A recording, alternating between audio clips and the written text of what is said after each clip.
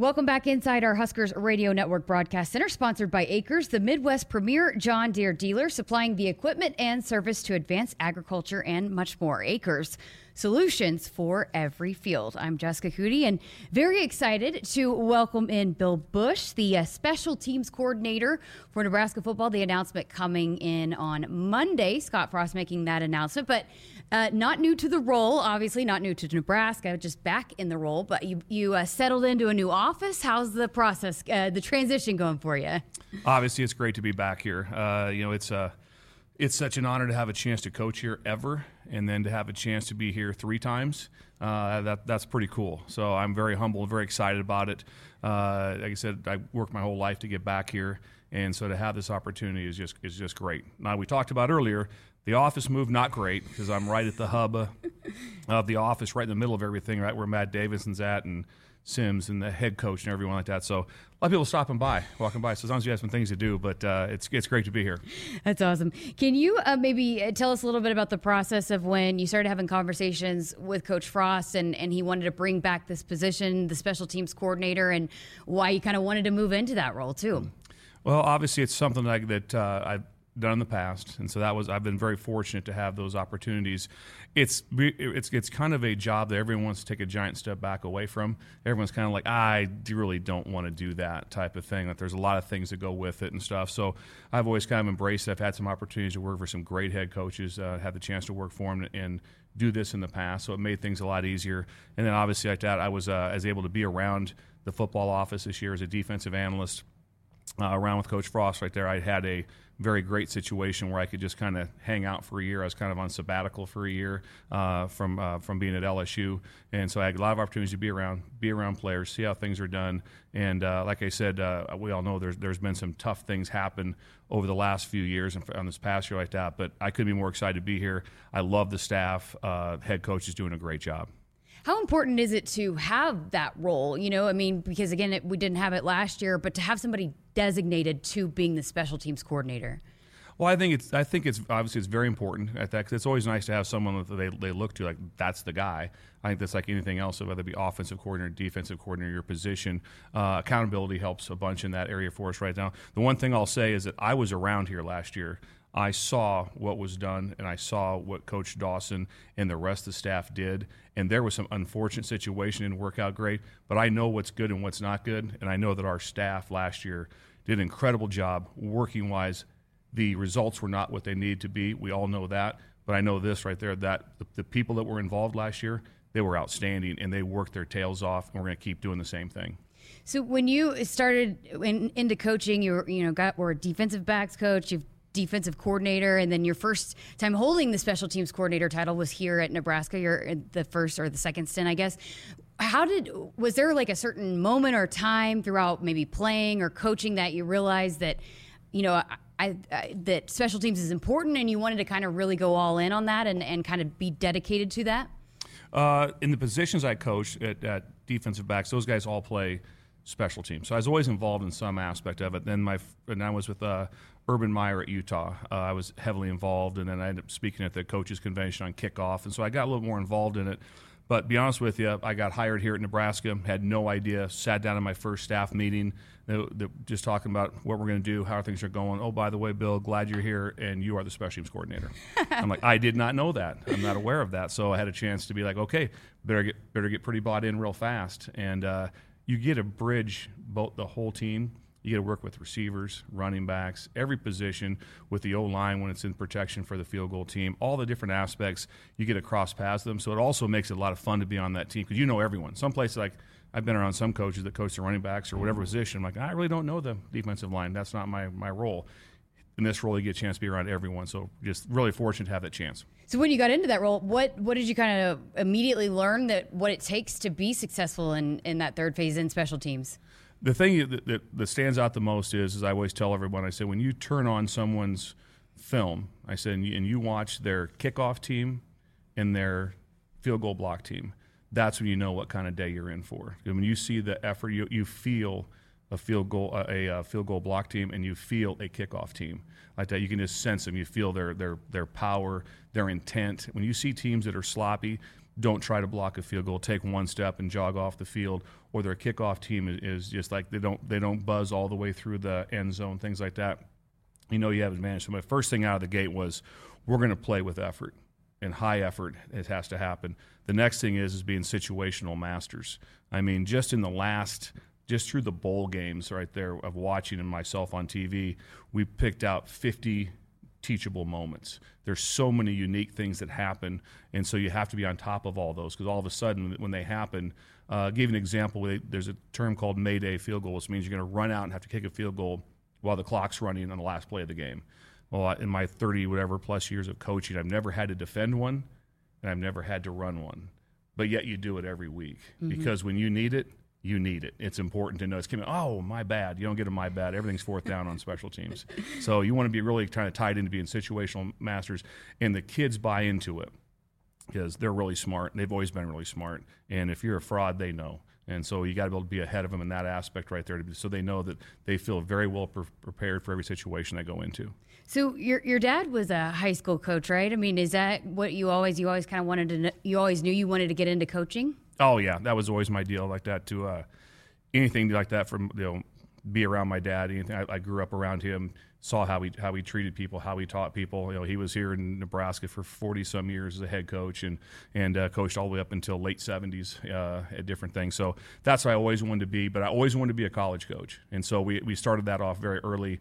One of the first conversations that we had was with my dad had with Frank Solich when I was still in college, was about how can my son get into college, and it was like, well, he should be here as a coach's clinic and things. So that got me started down that path, and then that got me started to what I wanted to do and try to find my way into it like that. So I got very fortunate, like I said, to get hired at UNK, which I will always call Kearney State. So I was a loafer there to be started there.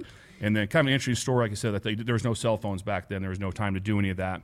And so I went down to the sports information director. That's the only landline that there was that we had access to use, and they probably couldn't track where the calls went. So I went down there, made a call to Nebraska football, asked for Coach Osborne. They're very nice. Mary Lynn was the secretary, said he's not available, take your name. So I'm thinking nothing of it. I'm not going to talk to him. I'll just keep trying, see if I have a chance. So about an hour later, someone comes down and goes, hey, Bill, Coach Osborne's on the phone for you in the sports information office. And so I ran down there. I had no clue what I was talking about. I'm like 22 years old. So I explained to him what I wanted. I wanted to get into college coaching. I'm coaching here at Kearney State, and I'd love to get a chance to coach a Division I football, be a GA. That's what I wanted. I did it very calmly as Coach Osborne would talk. He told me there's no spots available, don't have anything here. I said, I'm going to be in town tomorrow. I already have my master's degree. I'm going to be in town tomorrow. Can I stop by? Said, yes, you can. You can stop by. So I stopped by, and so I think I'll do anything so if I can work for free. And so I worked at the Lincoln Racquet Club like early in the morning. I'd come and I'd volunteer here free all day, and then go back. And then like I said, I got I wanted to go to the games. So George Darlington was the one that would get me in at the home games, and he always had everyone knew who George was, and he had his sideline pass and his press box pass, and he would sneak it to me. So I could have that to sneak into the press box to get up because I didn't work here. So that was always kind of an interesting deal. So ended up working there at that, and I'm walking down the hallway one time, and Kevin Steele, longtime great assistant coach everywhere that he's been, was like, do you want to do recruiting? I was helping recruiting just for free. I said, no, I want to coach. And he goes, come with me. So I just went over to defense and started hanging around with Charlie McBride and Kevin and George Darlington and all those guys right there. And then I said I wanted to go on the road, and I couldn't because I didn't work here. So got a fake coach's outfit made, and then I would drive myself to the games. I'd wait for the buses to pull up, and I would just slide in line with them and get myself into the stadium like that. So then George would get me to the press box and all those things. Had some long ride home. It was a long drive home after Oklahoma game to drive all the way back by yourself. But so that's how I got in. And then eventually they said they thought I worked here, so they hired me. So that's how I got on. Just waltz in like you own the place, right? And nobody asking any different, right? Yeah. There's a Seinfeld show where Kramer does that, where all of a sudden he just kind of gets caught up, and then all of a sudden he's going to work there, and he really didn't work there. So very fortunate to have that opportunity to be able to work out. So very, very thankful for all the people here in this state. That's awesome. What a story. So what was kind of the first, when you were on that, you then got hired as a graduate assistant and started working here. What were some of the things that you really took away from Tom Osborne and learning from him? The biggest thing was, like I said, how he managed his staff. He had a very loyal staff that was with him for a long time. Very few pieces went in and out, so I thought that was very, very impressive like that. And it was very clear who the boss was in his own way, that he never told you he was the boss. So it was just fun how the respect level was and how things were done on a daily basis right there. It's the most impressive staff I've ever been around with those guys, because no one had their own agenda, which means no one was trying to backdoor to be the defensive coordinator. No one was trying to get their name here. Everyone just did their part at extremely high level, and I saw how hard they recruited. I saw how hard they coached, how organized they were. And so I said, to get a chance to work for Coach Osborne, I was a GA for a semester with Coach Solich, spent most of my time on defense, and with George, who's obviously my ultimate mentor in coaching. And so just to be around that and see it live every day was just so impressive to see right there. And then to see someone do it like Coach Osborne that did it with, on one hand count the time he probably raised his voice, but things were done at a very, very high level. So it was very, very unique situation. It's ironic that you mentioned earlier that when they asked you about recruiting, you said, no, I want to coach. But then now people talk about how great of a recruiter you are, that it's just such an asset that you bring to a coaching staff. How has that evolved for you, especially with the times? I mean, you have to stay evolving, right? But how have you kind of stayed on being such a good recruiter and relating to these young high school kids? I've always said that with recruiting for anyone, this isn't me, it's anyone, either they can or can't. So people get caught up with, well, he's not from here. He's not from, he needs to have this, he needs to be from this part like that. That's not true. I've been around really good recruiters that recruited from all over the place in different areas like that. So the biggest thing that has to happen in recruiting is like that you have to adapt. So I'm older. I can't go with film. I really don't like Twitter. I don't want to do texting. TikTok I don't dances. want to do that stuff. Yeah, I'm not doing that. You have to. You have to adapt to what's going on and what the main thing is. It's still in the recruiting process. To be able to get people to talk to them, they have to like you. So the first thing is to get the person, the recruit, to like you. So when you do text them to call or you're reaching out to them, they always answer the phone. Then you always have a chance. Then you get a chance to go to the next level, So you have to be able to build that part of a relationship with them to be able to get it done. But the biggest thing is to be able to adapt, because it has changed so dramatically from when it was. Like my first years out recruiting, I literally just had like a manila folder with numbers written on them on just pen, just ink, whatever. There was no tracking of this, no tracking of that. It was your job just to get good players figured out. And now it's just so much more, digital, of all the things you have to monitor to get everything done. And you can't just like, I don't do that. You have to do it. And so adapting to be able to stay up to speed has been a big, big part of it, that's for sure. So when you go about, recruiting young guys to come play here, are you looking at what they could provide to special teams as well? Oh, absolutely. That's the first thing you want to do is make get your room better in every aspect. So you're always looking at that. So I always talk about the thing that stands out the most. I'm like competitive spirit. Like that. So if the competitive spirit's what I look for right away, and if someone says they're competitive, I'll always ask them, prove it to me. So that means how they're competitive, which means if you have someone that's a three-sport athlete, say he was a state runner-up in wrestling, he won the 200 intermediate hurdles, and then he was all-state in football. That means he's probably pretty competitive. He took one uniform off, got on the next one, and was able to compete. If they're like they play wide receiver and no other sports, don't play defense, I'm not so sure. So you always look at ways to find out how competitive are these kids like that, because it gets really hard when you get here. Everyone gets like that. So the guys that are super competitive, like they're fine with it. They're like, yep, little setback today, whatever's like that, I'm fine with it. So find super competitive kids, because you already have to have some form of measurables, your size, all the things that go with it. And then the next thing is don't waste time on academic failures. And some people are like that. They'll talk, and then like that. You have to better know up front where they are academically. I can't take someone to Mike Dawson, and I really like this kid. They go through the whole deal, and he likes him. We get the process is really going that, my bad. He has no chance of qualifying, or not a good do at that, or he's got some off the field stuff I didn't know about. Don't waste their time. So you have to be diligent in your background work before it gets to the next phase. What about managing the kicking teams underneath the special teams? Like, how do you go about managing the kickers, the punters, and all of those guys? It's always a unique challenge, because they can't go practice. If we have a 24-period practice, they can't kick and punt for the whole day. There's certain pitch counts they have to be on for number of kicks, number of punts, number of holds, all the things that they do. So, but everything is detailed out for them in their day, like on the practice plan. every second of what they're doing is planned out. Now, it's not always doing the kicking, punting, and this. There's certain situational master stuff that we work on. We will dry run some things to be able to get them done. And so, but you have to manage them very good like that, and then always be fair, and also document everything that they do. So there's not a thing that they do if they're beside their early warm-up that's not documented. So everything at every punt, every kick, every snap, every hold is all documented that way. That way you always have a chance to come back to some things to show here's where we're at, here's how to be a pro, do those things. And then we use a lot of I didn't kick, I didn't punt, not many people have. So I use a lot of people that are really good. So like right now, like Sam Cook with the Ravens like that. So talk to him all the time. We're in constant use with him like that to talk about punting. So he was my punter when I was here the first time as special teams coordinator. And then we used local people that are around for us right there like that, like Brett Maher and those guys like that that are around like that to be able to be around to help us like that. So we're always using what's our best resources that's legal that we can use that are available for these guys to be around.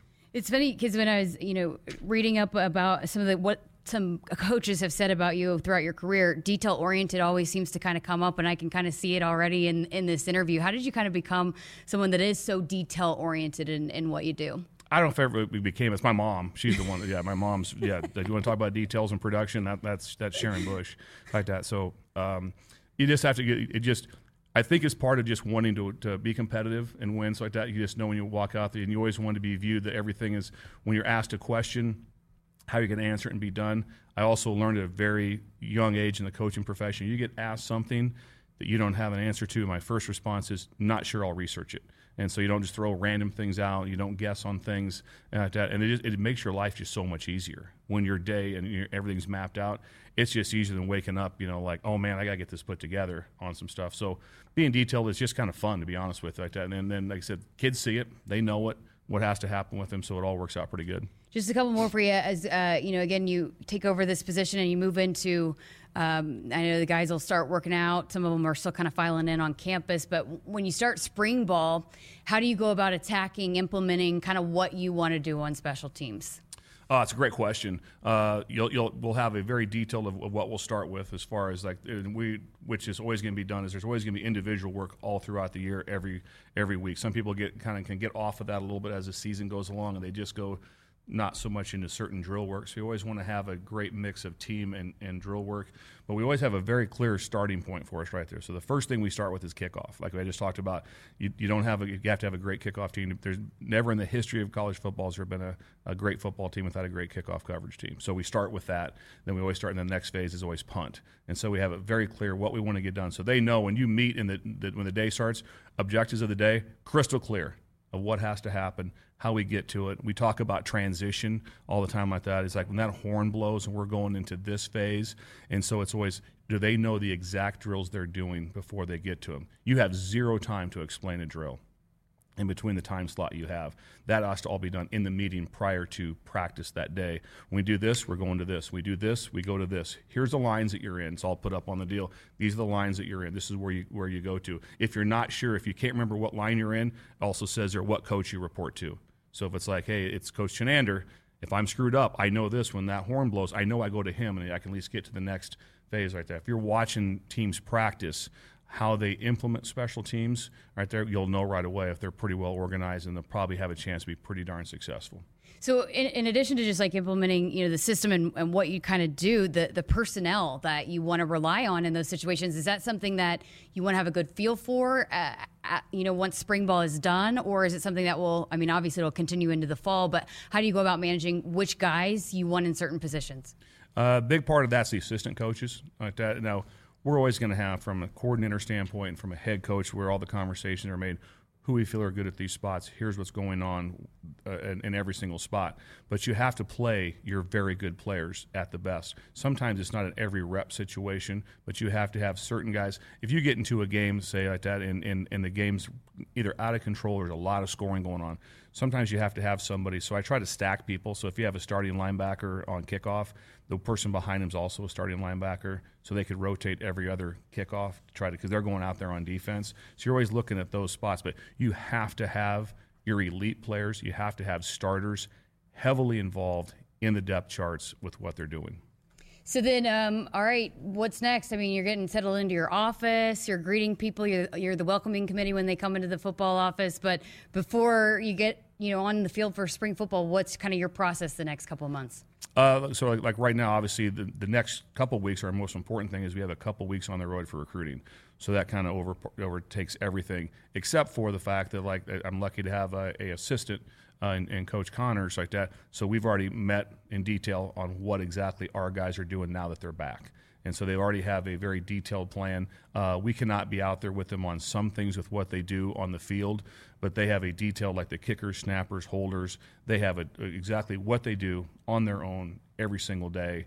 And so that's all documented out for us. So there's no wasted time. You just don't have time to be like, well, we'll catch up on that. We're good. We'll get it when we get back. No, there's no we're good. So we just have to start faster at that. So we're starting faster. That's already going for us right now. So having those small parts implemented like there. Now, we won't be able to get in some group meetings on the specifics of kickoff, return, punt until we get back from the recruiting part of it.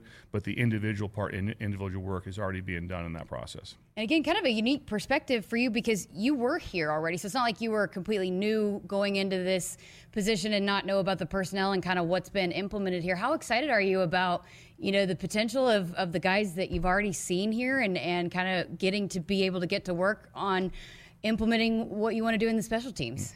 It is like that. It's mind-blowing how much it helps to know, like just when I walk around and see everybody in the weight room now, that I know everyone. I've seen them play. I know where they probably can be pushed a little bit more, where they can buy into. I know those that are completely bought in, how they can help bring someone else along. I know their skill set because I've seen it from afar. Wasn't able to coach on the field last year, but I was able to watch what they do and what they do really well. It's a huge advantage to have that knowledge like that instead of starting from square one to be able to do it like that. And then also, I think it's kind of nice when they do all know my name. Like that when I come back like that, I know that's Coach Busch. I know what we're doing. I know we have some idea about what's going on. So I think that's a positive for us. Well, Bill Busch, we appreciate your time and congratulations. I know fans are excited to have you on board in the special teams coordinator role. Yeah, it's like one of the greatest things ever. Like I said, my wife was a cheerleader here and stuff like that, and so obviously she's ecstatic right there. Although when she was a cheerleader here, I was a graduate assistant here, and she did not talk to me at that time. So it's been discussed in great detail. So how did you manage to get her to talk to you then? We had to work through a friend. We had to have a plan. It took a little while, but we ended up getting it done like that. So and like I said, like that, she's an elite person. She can do better than me, so I'm just hoping she stays with me. That's kind of my hope right now. So that's we could fill the whole show with your storytelling. It's awesome. I appreciate it. Thanks for spending some time with us. Awesome. Thank you.